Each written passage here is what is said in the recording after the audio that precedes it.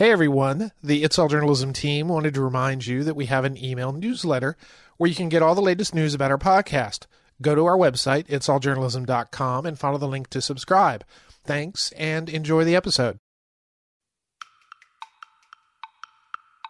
What one story written in a way that integrates sports and business and highlights the economic contributions of an immigrant population, what one story can help people see a different perspective.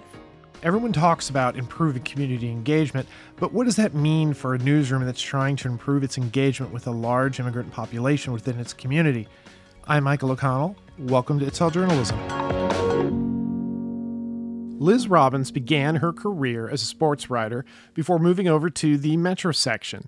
It's there that she began reporting on immigrant neighborhoods, uplifting voices and exposing injustices both during the Obama and Trump administrations.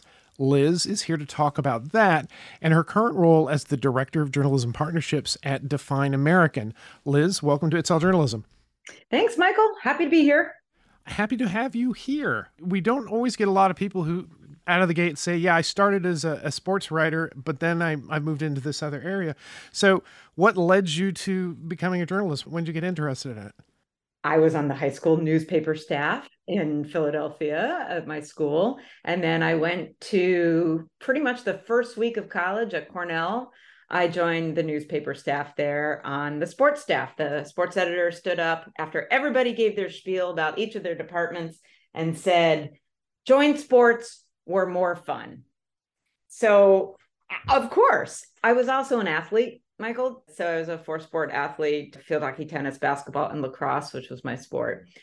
But I think what attracted me to sports journalism was not just the fun part, it was the stories behind the games. So yeah, you can always go to a city council meeting, but as I learned later, you still have to cover the people.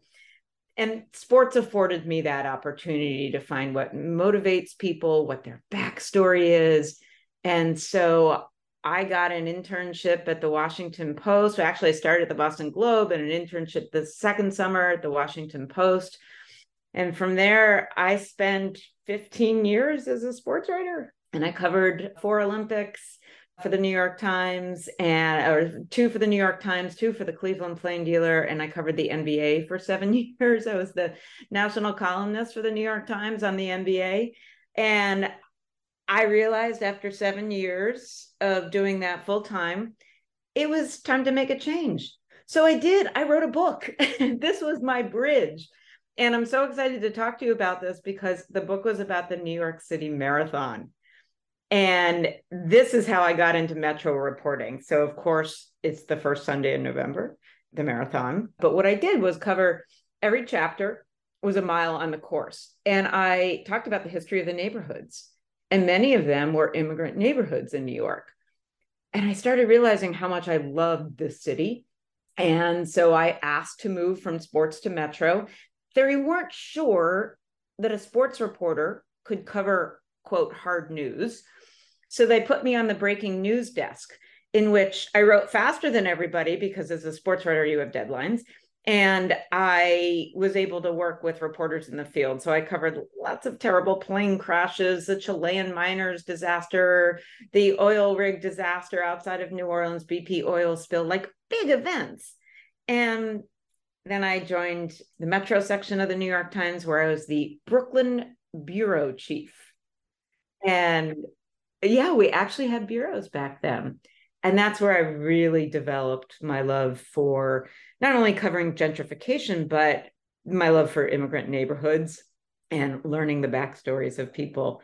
So that's the short answer. In 2015, which was essentially 7 years after I left the sports beat on a high level, I became the Metro immigration reporter.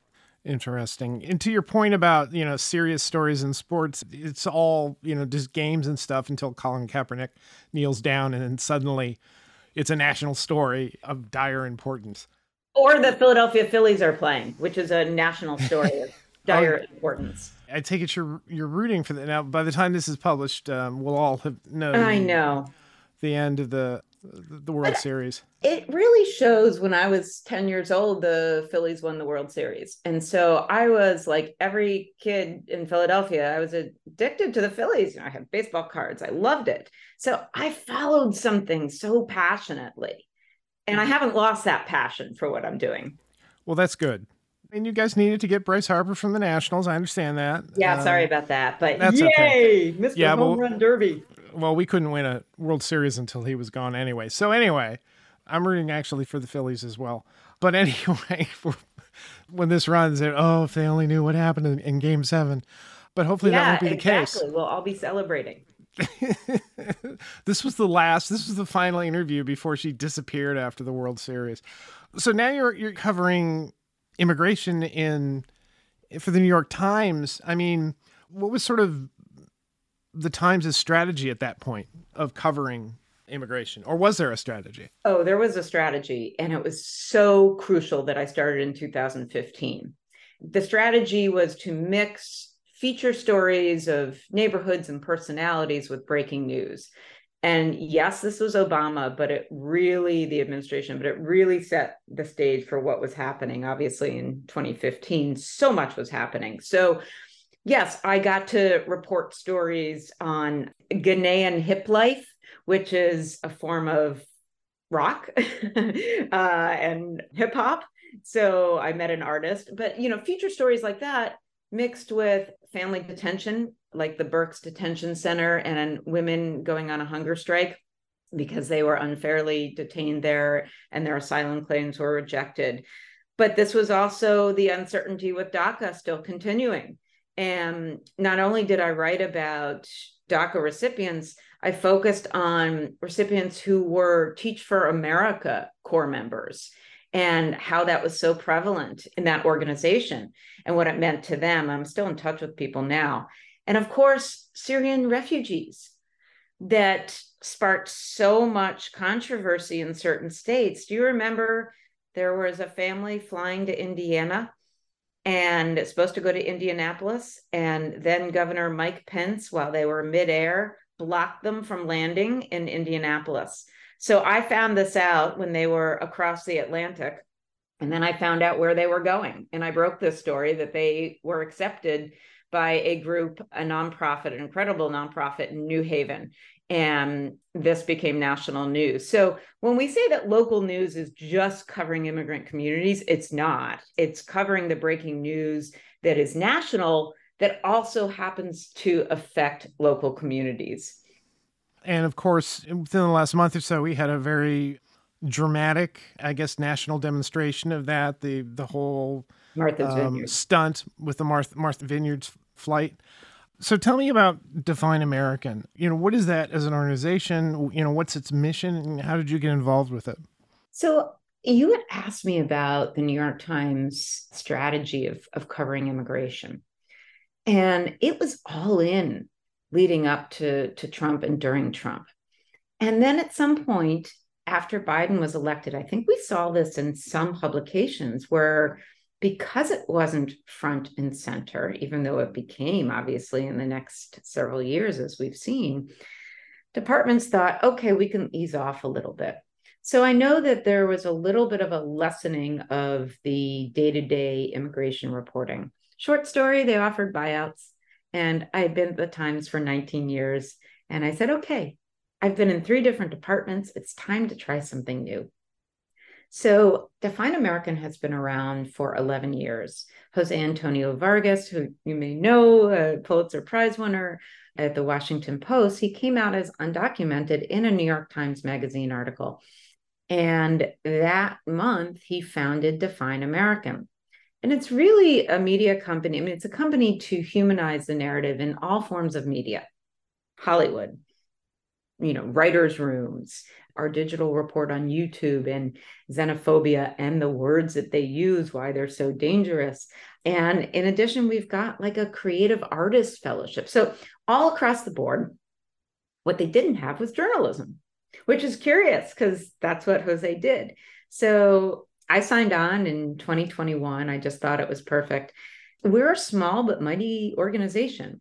And so I've been trying to use what I've learned at the New York Times and create guides for journalists. So we talk about words. For example, my first project was about dehumanizing words on the border, right? Flood, invasion, crisis, wave. Those were words that everybody was using, and of course, illegal. And then, so we proposed who did the best reporting. We did a very quick snapshot research. Turns out the news organizations on the border had the best sense of the words to use and the people they were covering because they do it all the time. That was fascinating. So anyway, our organization is really research based, and that's what led us to do this story, to do this report, actually.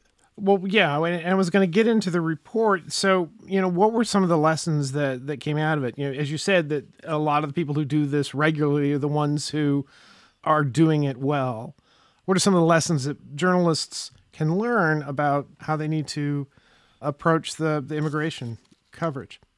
What we found and what we recommend are actually two very different things. So the two top line findings I would lead with, what surprised me most was the fact that there aren't enough reporters covering this consistently.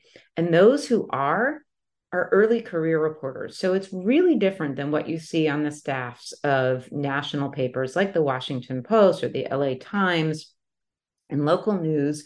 This is funded very much by Report for America. So they underwrite positions that go into marginalized communities and previously underserved communities. And sometimes it's working with legacy news. So of the 300 media outlets in North Carolina, 3 people are covering immigrant communities full-time, focusing on that. And they're all with Report for America.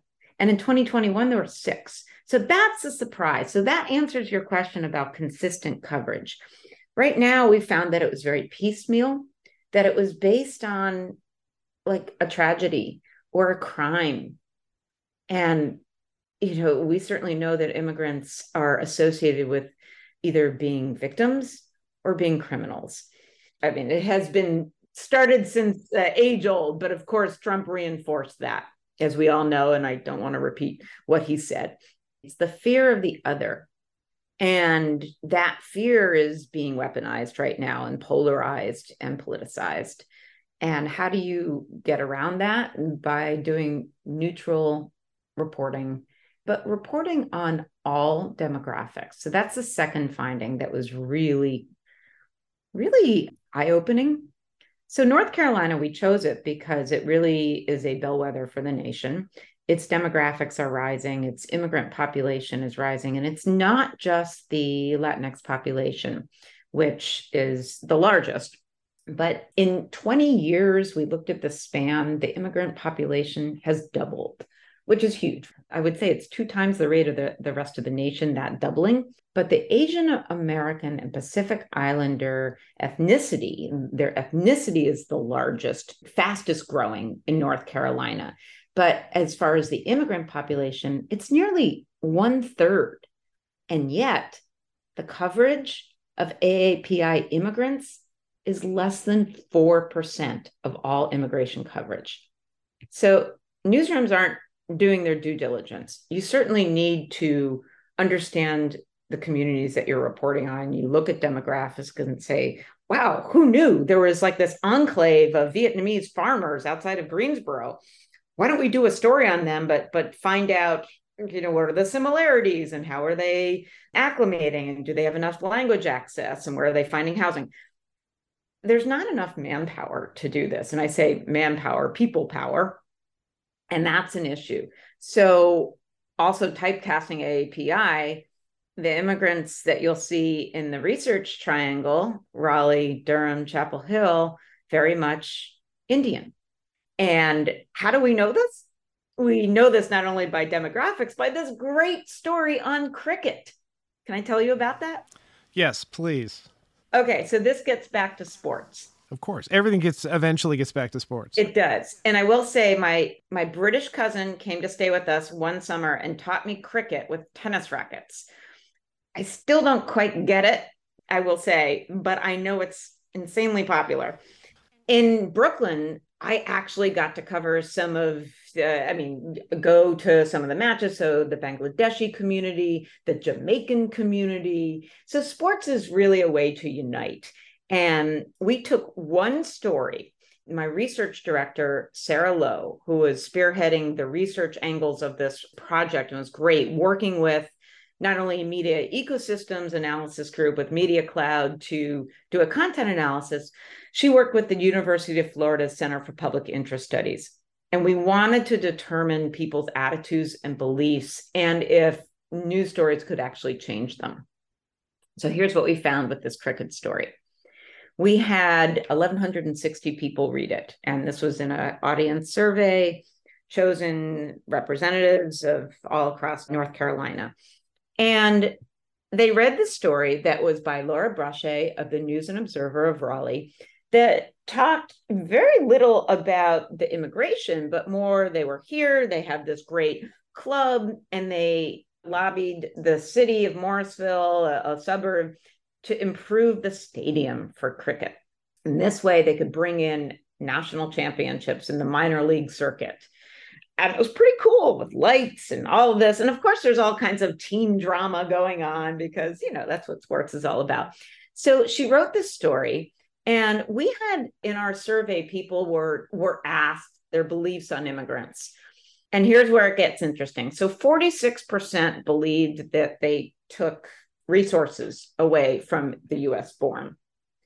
And there were some other findings, like 38% said that they thought that immigrants were criminals or created criminal acts, basically not positive. So remember that 46, right? They take jobs and resources.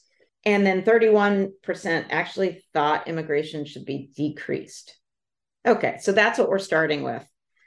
They read this story that was headlined Crazy About Cricket, good alliteration, and 94% agreed that the immigrants depicted in the story were good citizens for our country. 80% agreed they are people like me. And 97% agreed simply they are good people. So very powerful metrics on this to show the impact. Now, we don't know if their attitudes or beliefs changed, right? We just know kind of ancillary what one story written in a way that integrates sports and business and highlights the economic contributions of an immigrant population, what one story can help people see a different perspective. Yeah. It's great that you have data that seems to back that, because anybody who gets into journalism knows that secret. If we write something, part of what we want to do is not necessarily influence people, but to expose people to something that they're not familiar with and maybe expand their worldview a little bit about things. That's the key. It's the, never thought about that. Or the, where's the surprise? We look at the surprise. We look at, is there conflict? Does something challenge a narrative that we had thought? That's what makes for a good story. Yeah, I can't tell how many stories we do at the job that I have where, the commenters will immediately jump on somebody's name, and make assumptions about where they're from, or, some action has happened in the community. And there'll be commenters who are just like, oh, well, that's because of X, X, and X, because having to do with immigration and people in the community. And the only way you sort of change those attitudes is sort of what you say, is tell these different types of stories, show where people are relatable, and then maybe the thing that you also said, how they can actually benefit society, benefit the community that they're in by maybe creating work, creating jobs, creating new opportunities for people to enjoy sports, which is always welcome. Food too. Food. Oh my God. Yes. I mean, you're in Virginia. Yeah. No. Great food. I mean, Washington, D.C. is an explosion of incredible food. We just had this great dinner with some reporters at the Planet Word Museum that Immigrant Food runs, and it's terrific Venezuelan chef. Anyway, all I'm saying is that any reporter who covers immigration is also a foodie, it seems, and you have to be. I mean, I can't tell you how many iftars I've gone to and really spicy foods, but you sit down and you learn about people's culture through food and sports and business and music. But the point is, it shouldn't be about policy because that you don't want to read about that. Unless, of course, you're a policy wonk, and I forgive you all who are listening who are policy wonks. One of the nice things about living in the DC area, there's this strange sort of historical, I guess, truth is when there is a crisis or something in another part of the world and there are refugees, many of them gravitate toward Washington, D.C. And the benefit of that for the local residents is that, A, there's a diverse culture. It's not just food, but B, that suddenly there's all different types of food. I mean, there are great Ethiopian restaurants in D.C. Vietnamese Yeah. in Virginia. We've had so many guests on this podcast talking about, diversity, sustainability. Yeah. Newsrooms need to change their focus so that they're covering who the community actually is. The newsroom doesn't represent the population that's out there. I hear a lot of those conversations and things like that. And sort of what you're describing is recognizing that there's a population that you're not covering well, that maybe you should be. Maybe that's an audience for you. That's one of my observations. I guess the question is that how can sort of newsrooms make immigration a priority? We recognize how hard it is right now for newsrooms. Not only are commercial newsrooms and nonprofit newsrooms trying to really survive, but they're also trying to diversify and they're trying to cover local news. And in one sense, it's almost like, a self-fulfilling prophecy. Well, we're not going to cover that because it's not in the news. So the real key here would be convincing editors. So, hi, any editors or newsroom leaders who are listening to this is my spiel. But this is why it's so important. Your reporters know what they're up against going into communities that have historically not really trusted legacy news or people coming in from outside the community. So obviously there is a new move in journalism. It's movement journalism, solutions journalism, community-centered journalism, nonprofit journalism. And this really reevaluates who the news is for. But not just that, don't make it about your community, make it for the community, with the community. I mean, this is really inherently what journalism should be doing, service journalism, and informing people of what's going on. That's number one. How do you do that?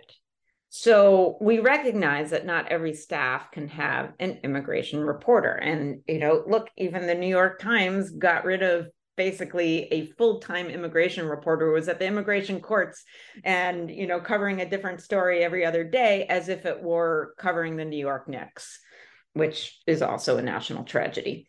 But the important thing to know is you don't have to hire someone specifically. We'd love it if that were happening. But how about educating your entire newsroom? So say the business reporter or the education reporter. What are the demographics in schools? How's the language access? That is a huge issue. Environmental concerns, climate change, and marginalized communities, that is really an impact. There are intersectionality. The intersectionality of reporting right now is the key. So the more each person, each staff, and I'm also talking about editors who understand that immigration naturally intersects with so many subjects, and the more we can educate people on the history, the language, the basic laws between, asylum, humanitarian parole, and what's happening with Haitians, Venezuelans, Afghans in Ukraine, and the inherent inequality of our immigration system in DACA. I could go on like that. I have a 1-hour seminar that distills it all. And I'm doing a traveling show for those people, and also on YouTube or on Zoom or whatever works, for those who want the solutions presented to them. But you have to want it first. You said it. It's responsible. Community engagement is what's hot right now in journalism. But how do you engage a community if you just, do you translate your stories? Do you involve the sources before, during, after? Yes, that's what you do. So it's more keys on how to report, which we learned in North Carolina. Yeah, and it's funny that the list of things you said, those are all the tags of the last like 5 years of episodes on our podcast. Because, I mean, yes, movement journalism, solutions journalism, community focused journalism, getting into the community. I'm sure you're aware of Documented NY. I'm big fans of them. And when I was teaching at Columbia, my students were actually writing for them, and I mentor several of their students. They rock. Yeah, we had them on a while ago, but it's interesting because that one kind of starkly sort of demonstrates one issue, which is like, they needed to find how that audience was sharing news or getting news. And, I think a lot of people, when they look out, it's like, yeah, we don't cover the internet community really well. And part of it is because you haven't covered it really well, and they may not be coming to you because they're not interested in the stories that you're telling. So again, it's important to get into the community. It's important to engage them where they're at. And like Documented NY, they're engaging a lot of people on WhatsApp, for example, because that's where the audience was, and that's where they were able to report the stories. At the time when I talked to them, it was all in the midst of the pandemic lockdown. So there was a lot of demand for, information about healthcare that community couldn't get really anywhere else because they didn't have any other connections to news sources. There's always a connection.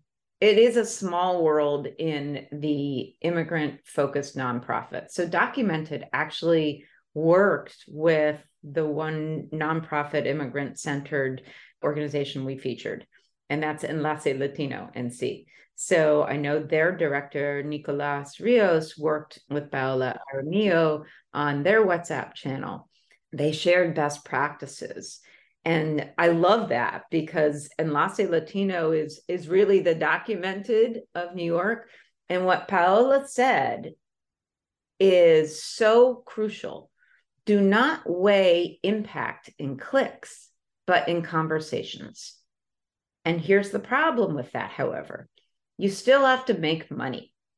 So there is this natural tension, and nonprofits can do it because they are supported, although it's precarious, always looking for grants. But it's a whole new model of impact. It's not about clicks. It's about informing people so that they can make life-changing decisions, whether it be how do you go to the polls to elect, not who, but how, what is our election system, and giving it to people in a language that they can understand. Yeah, it seems simple. It seems like something that people should be doing, but they don't do it for all the other reason, for whatever reason. Well, this has been fascinating. I feel like I could talk to you for another hour. Let us know what Define American is doing. Thanks for being on the podcast. Michael, thank you. Thanks for letting me talk about it. I do tend to get quite excited about it because I think there is a real opportunity here, and I want to uplift, point out areas where all of journalism can do better, because I think we're in a really urgent situation now.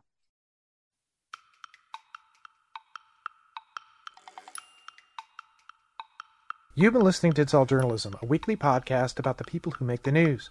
You can find out more about us and download past episodes at itsalljournalism.com. While you're visiting our website, sign up for the It's All Journalism newsletter. You'll get all the latest info about our podcast, including episode notes and news about live events and upcoming interviews. Go to itsalljournalism.com to subscribe. Speaking of subscribing, you can subscribe to our podcast on Apple Podcasts, Podcast One, Spotify, SoundCloud, Google Play, and pretty much anywhere good podcasts are found. If you'd like to help us grow our podcast, like and share our episodes on social media. Look for us on Facebook, Instagram, and Twitter. It takes a lot of people to create an episode of It's All Journalism. Nicola Grisco produced this episode, Amber Healy wrote our web content, Nick Capre wrote our theme music, Emilio Brust helped with our booking, Steph Thomas is our social media manager, and I'm your host, Michael O'Connell. Thanks for listening.